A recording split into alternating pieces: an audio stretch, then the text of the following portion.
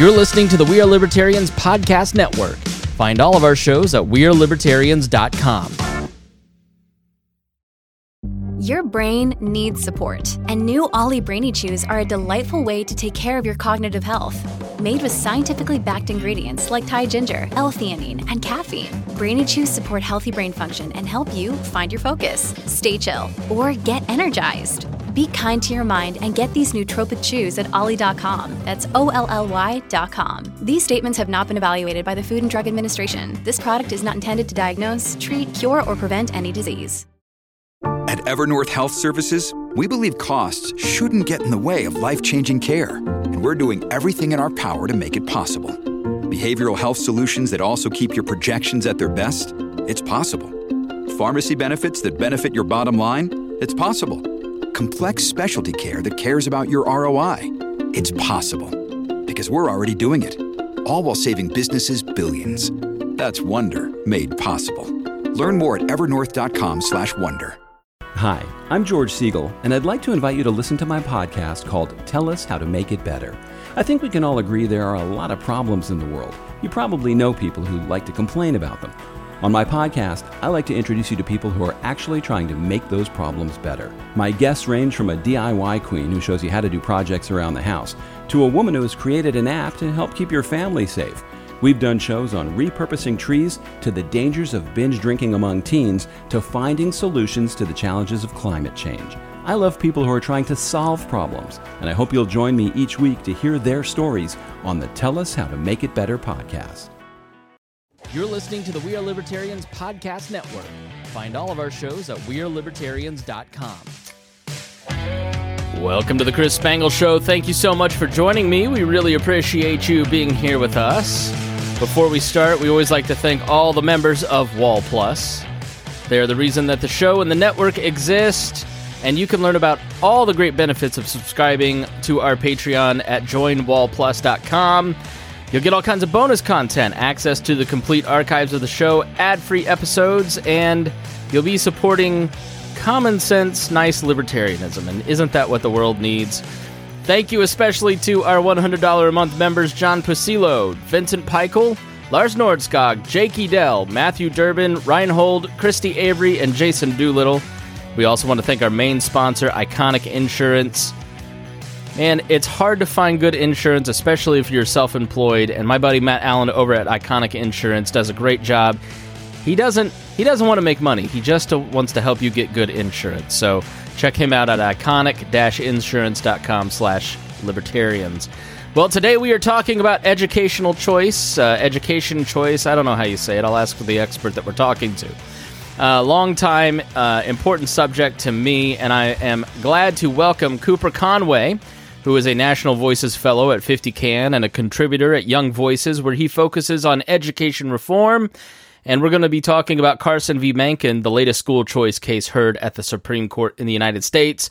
Cooper Conway, thank you so much for joining me. I really appreciate you being here. Well, Chris, thank you so much for having me. I'm excited to be here. Yes, it is always nice to talk to you young kids that make me feel old, and the pre-interview is you're just where I was 20 years ago, just bright-eyed, bushy-tailed. It's nice to see. I appreciate your energy. And how did you get into commentary? Tell us a little bit about yourself before we start talking about education choice. Well, I started with education choice, really being able to experience education freedom myself. My parents had the opportunity to move into a nicer neighborhood with a nicer public school growing up, so we did that right away. And then my dad is also a teacher, so he started teaching at a private school where I was able to receive a scholarship and have access to a great private Christian education growing up from second grade through graduating high school. And I think it's one of the reasons I was able to graduate college recently. And I'm headed to grad school as well, to Pepperdine. And I attribute a lot of my success to that opportunity and educational freedom. And I just want every child to be able to experience educational freedom now. How did you come about? How did your libertarianism form? Were you born into it? It's weird to start talking to people who are born into libertarianism because their parents heard about it from Ron Paul. But, how did you end up a free market guy? Well, I really did not start off as a free market guy at all. As I mentioned to you earlier before the show started, I'm from Portland, Oregon. Free markets is not exactly something that we champion out here. But in between my freshman and sophomore years of college, I went to go work at a small nonprofit in inner city Baltimore. And I realized that a lot of the problems that these people were facing were because of the government and not having opportunity. And after that, I ended up interning at the Heritage Foundation, and kind of a weird story. And then I did a lot of the beginning of my work in educational freedom at the Cascade Policy Institute in Portland, which is a free market think tank, at the beginning of COVID, when schools were shutting down. And this was when Oregon's governor stepped in and said that, well, we're not going to have any public schools be open. And so a bunch of families went to go move to online charter schools that already had the infrastructure in place to be able to teach their students. And then the governor stepped in and said, well, we're going to have a cap at that too. So parents were really just stuck without any great educational opportunities for their children, while public schools were scrambling to set up something or anything to help these families. And it just took a lot longer than it should have, while teachers' unions really just dominated the political landscape and blocked educational freedom from happening in Oregon. Well, everywhere. I mean, think about teachers' unions trying to keep schools shut down in places like Chicago, and the black eye that they got for that, and even the most bluest of states and cities. I've said for the 10 years that I've done this show, the internet has revolutionized every industry with the exception of government and education. And the pandemic was really the reckoning for those two industries. And you see the declining rates of enrollment happening across the country at schools as people start to kind of walk away and maybe do something a little bit different.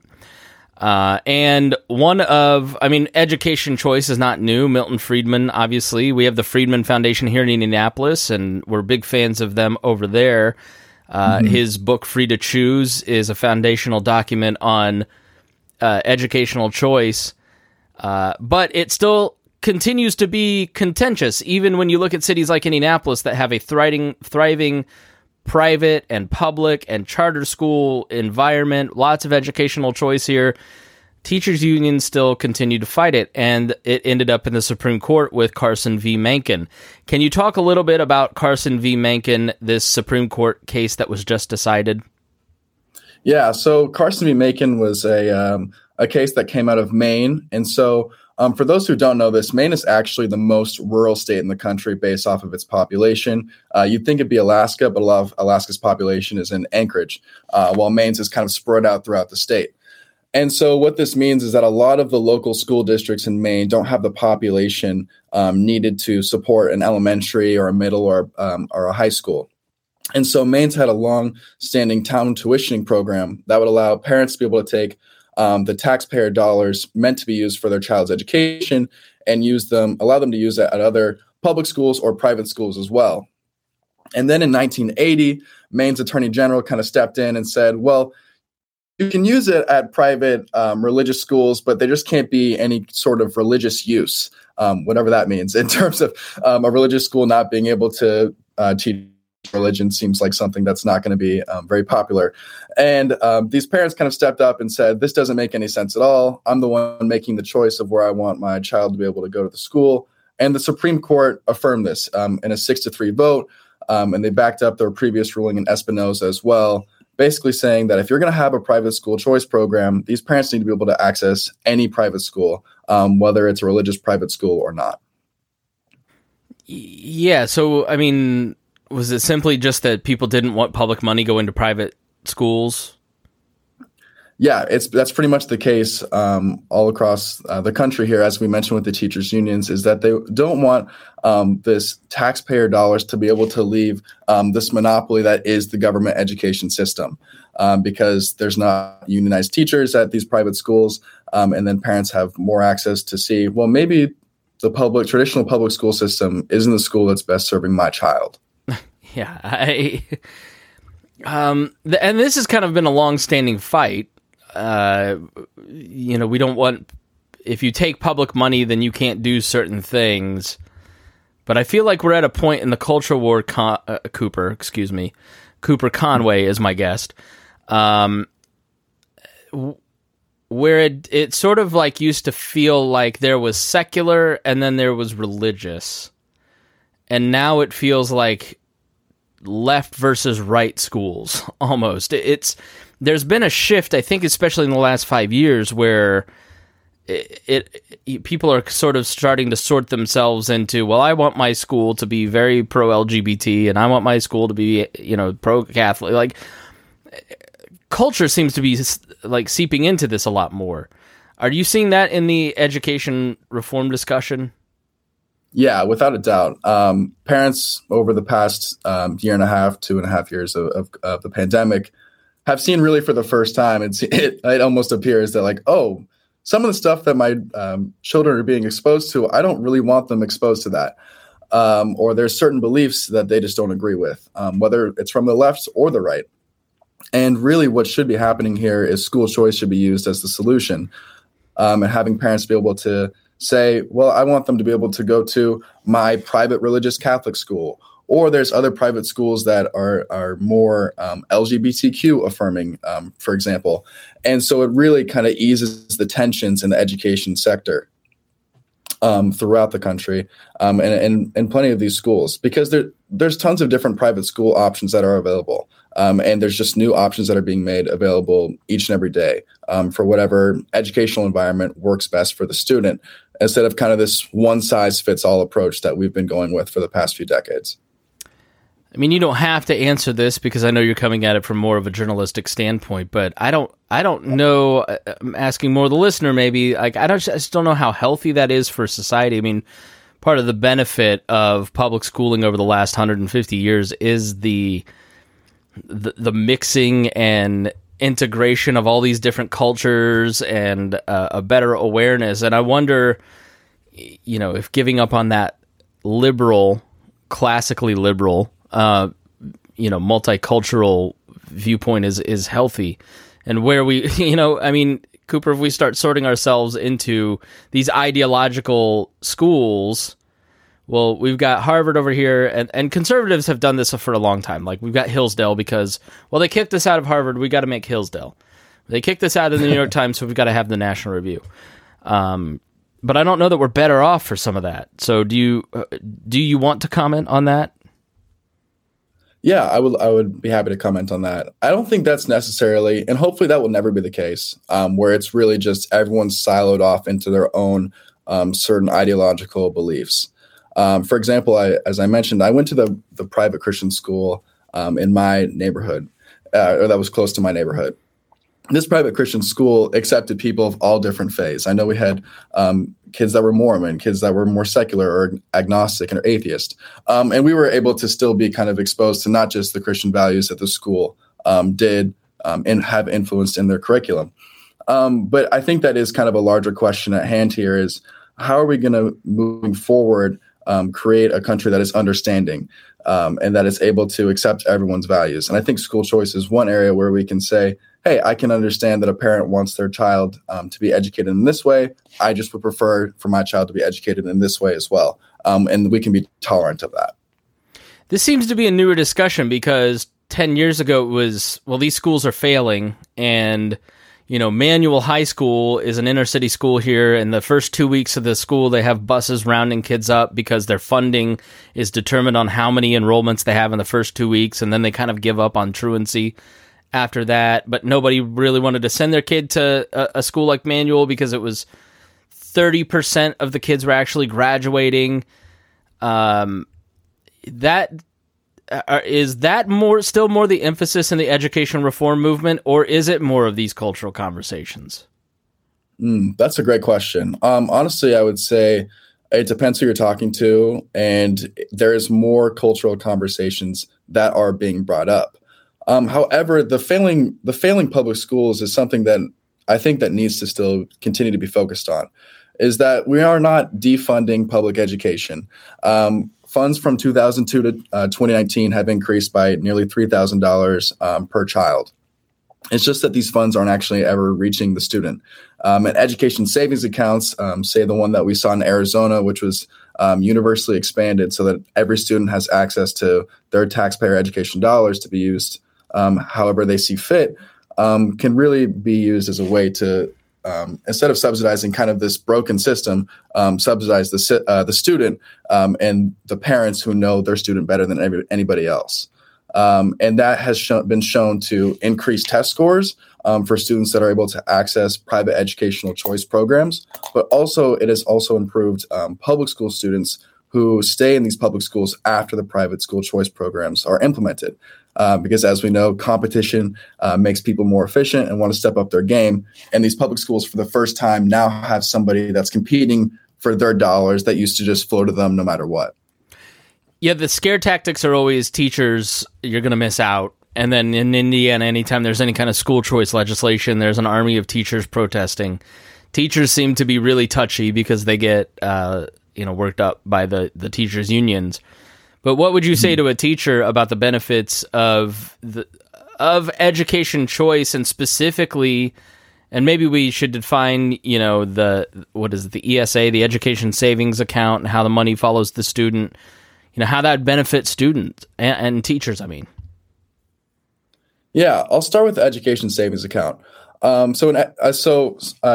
Your listeners may be familiar with a voucher. A voucher is really just taking the lump sum of that's being used for the student in the public schools and allowing the parents to have access to that to be able to pay for a seat in a private school, which is a great educational choice option.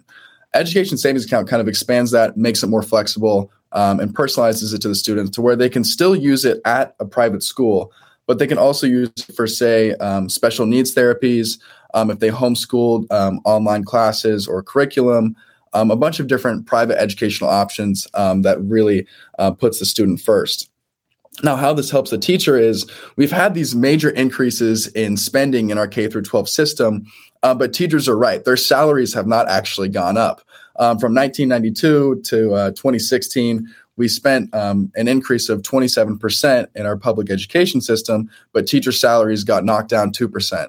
Instead, we're spending the money on different administrative salaries or other employees that are not actually teachers.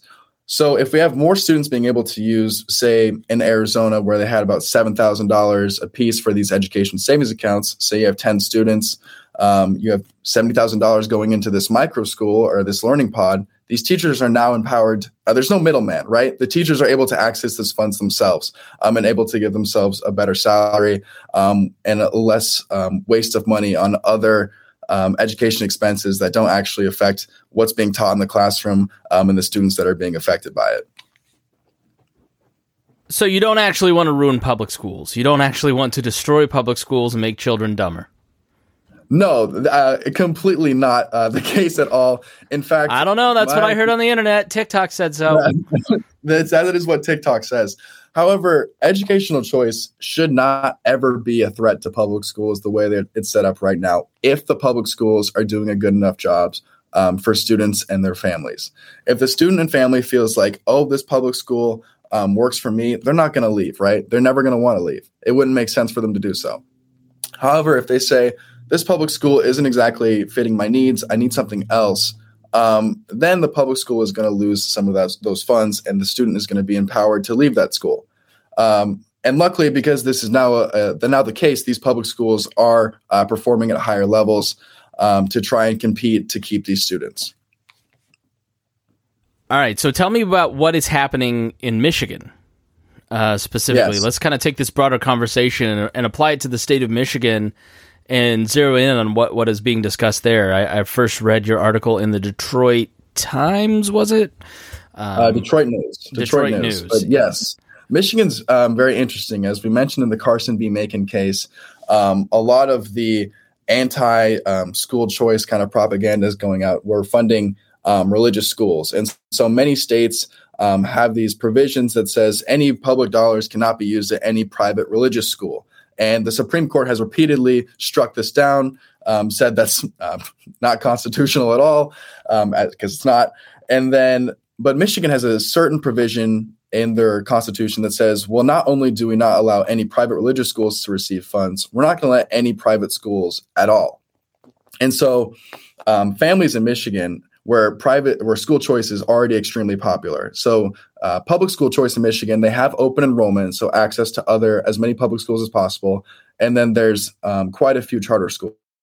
So there is school choice to a certain extent, but there's no private school choice. So families are now saying, well, I want to be able to have access to a private school using my taxpayer education dollars that my children is receiving in their public school. And it's just not legal. And so this has become kind of a constant battle between the legislature, and then the governor has vetoed multiple private school choice bills. And I think that Michigan is going to be at the forefront of trying to break through for private educational choice for families moving forward. Well, is there anything I'm missing that I should ask you before we move on to shameless self-promotion here? Like, should I ask you a question that I don't know about the topic? I'm not totally up on the educational choice movement like I used to be. What are some other exciting pieces of innovation that you look at and you go, wow, people really need to know about this? I think for me, the most exciting part of the educational choice movement right now is what I call the silver lining of this pandemic, is that for a long time, students who were put into a position where they're in a bad education environment, were lower income families and kind of these consistently failing urban schools that have not only failed them, but have failed their parents and their parents' parents for generations, right? But with COVID-19, wealthier families who are able to access public schools that have performed historically better were now affected. And parents realized, well, maybe the public school isn't going to be serving my child the best, and that there's other options out there. And so now there's really kind of this totality of parents who are saying, well, I want educational choice, no matter if I have access to the best public schools or the worst public schools. And you're seeing a lot of different parent groups step into the fight. And so while I could pump out an article a day, 2 articles a day, that's not going to make as much of an impact as 5, ticked off moms, is what I like to say, who are really trying to fight for their child and have more skin in the game than I do. And so that, I think, is exciting. And that's something where I think the parent voting block is going to become more important as time goes on. You already saw in Virginia with Governor Glenn Youngkin, his election was swayed largely because of parents. And you're seeing state legislators in Idaho and Iowa and Arizona really winning based off of the fact that they're campaigning as a pro-school choice candidate. And I think that's something that's going to be growing even more as the years go on. All right, Cooper Conway, tell people where they can follow you and what will they see when they get there? You can follow me on Twitter at Cooper Conway 1. Usually I tweet out my latest articles. That's what I try and stick to. And then you can also see me on the Young Voices website with my headshot to see all of my different articles and media hits to learn more about school choice. So thank you. All right. Thanks for being here, Cooper Conway. You're going to listen, just next time you come on, change your name. All right. Thanks for being here. Thank you, listeners, for joining us. Make sure you go and share this episode if you learned something, if you found it interesting. You've got a teacher in your life that's terrified of change. Please share that with them and let them know that we really do care about teachers. We care about students, those of us who believe in education choice. We're just trying to help you get more money and get more job opportunities at the end of the day. So please share with your friends if you learned something. It's the best way to support the program, and we will see you again soon. This podcast was produced and edited by Chris Spangle and Leaders and Legends, LLC. If you're interested in starting a podcast or taking yours to the next level, please contact us at leadersandlegends.net.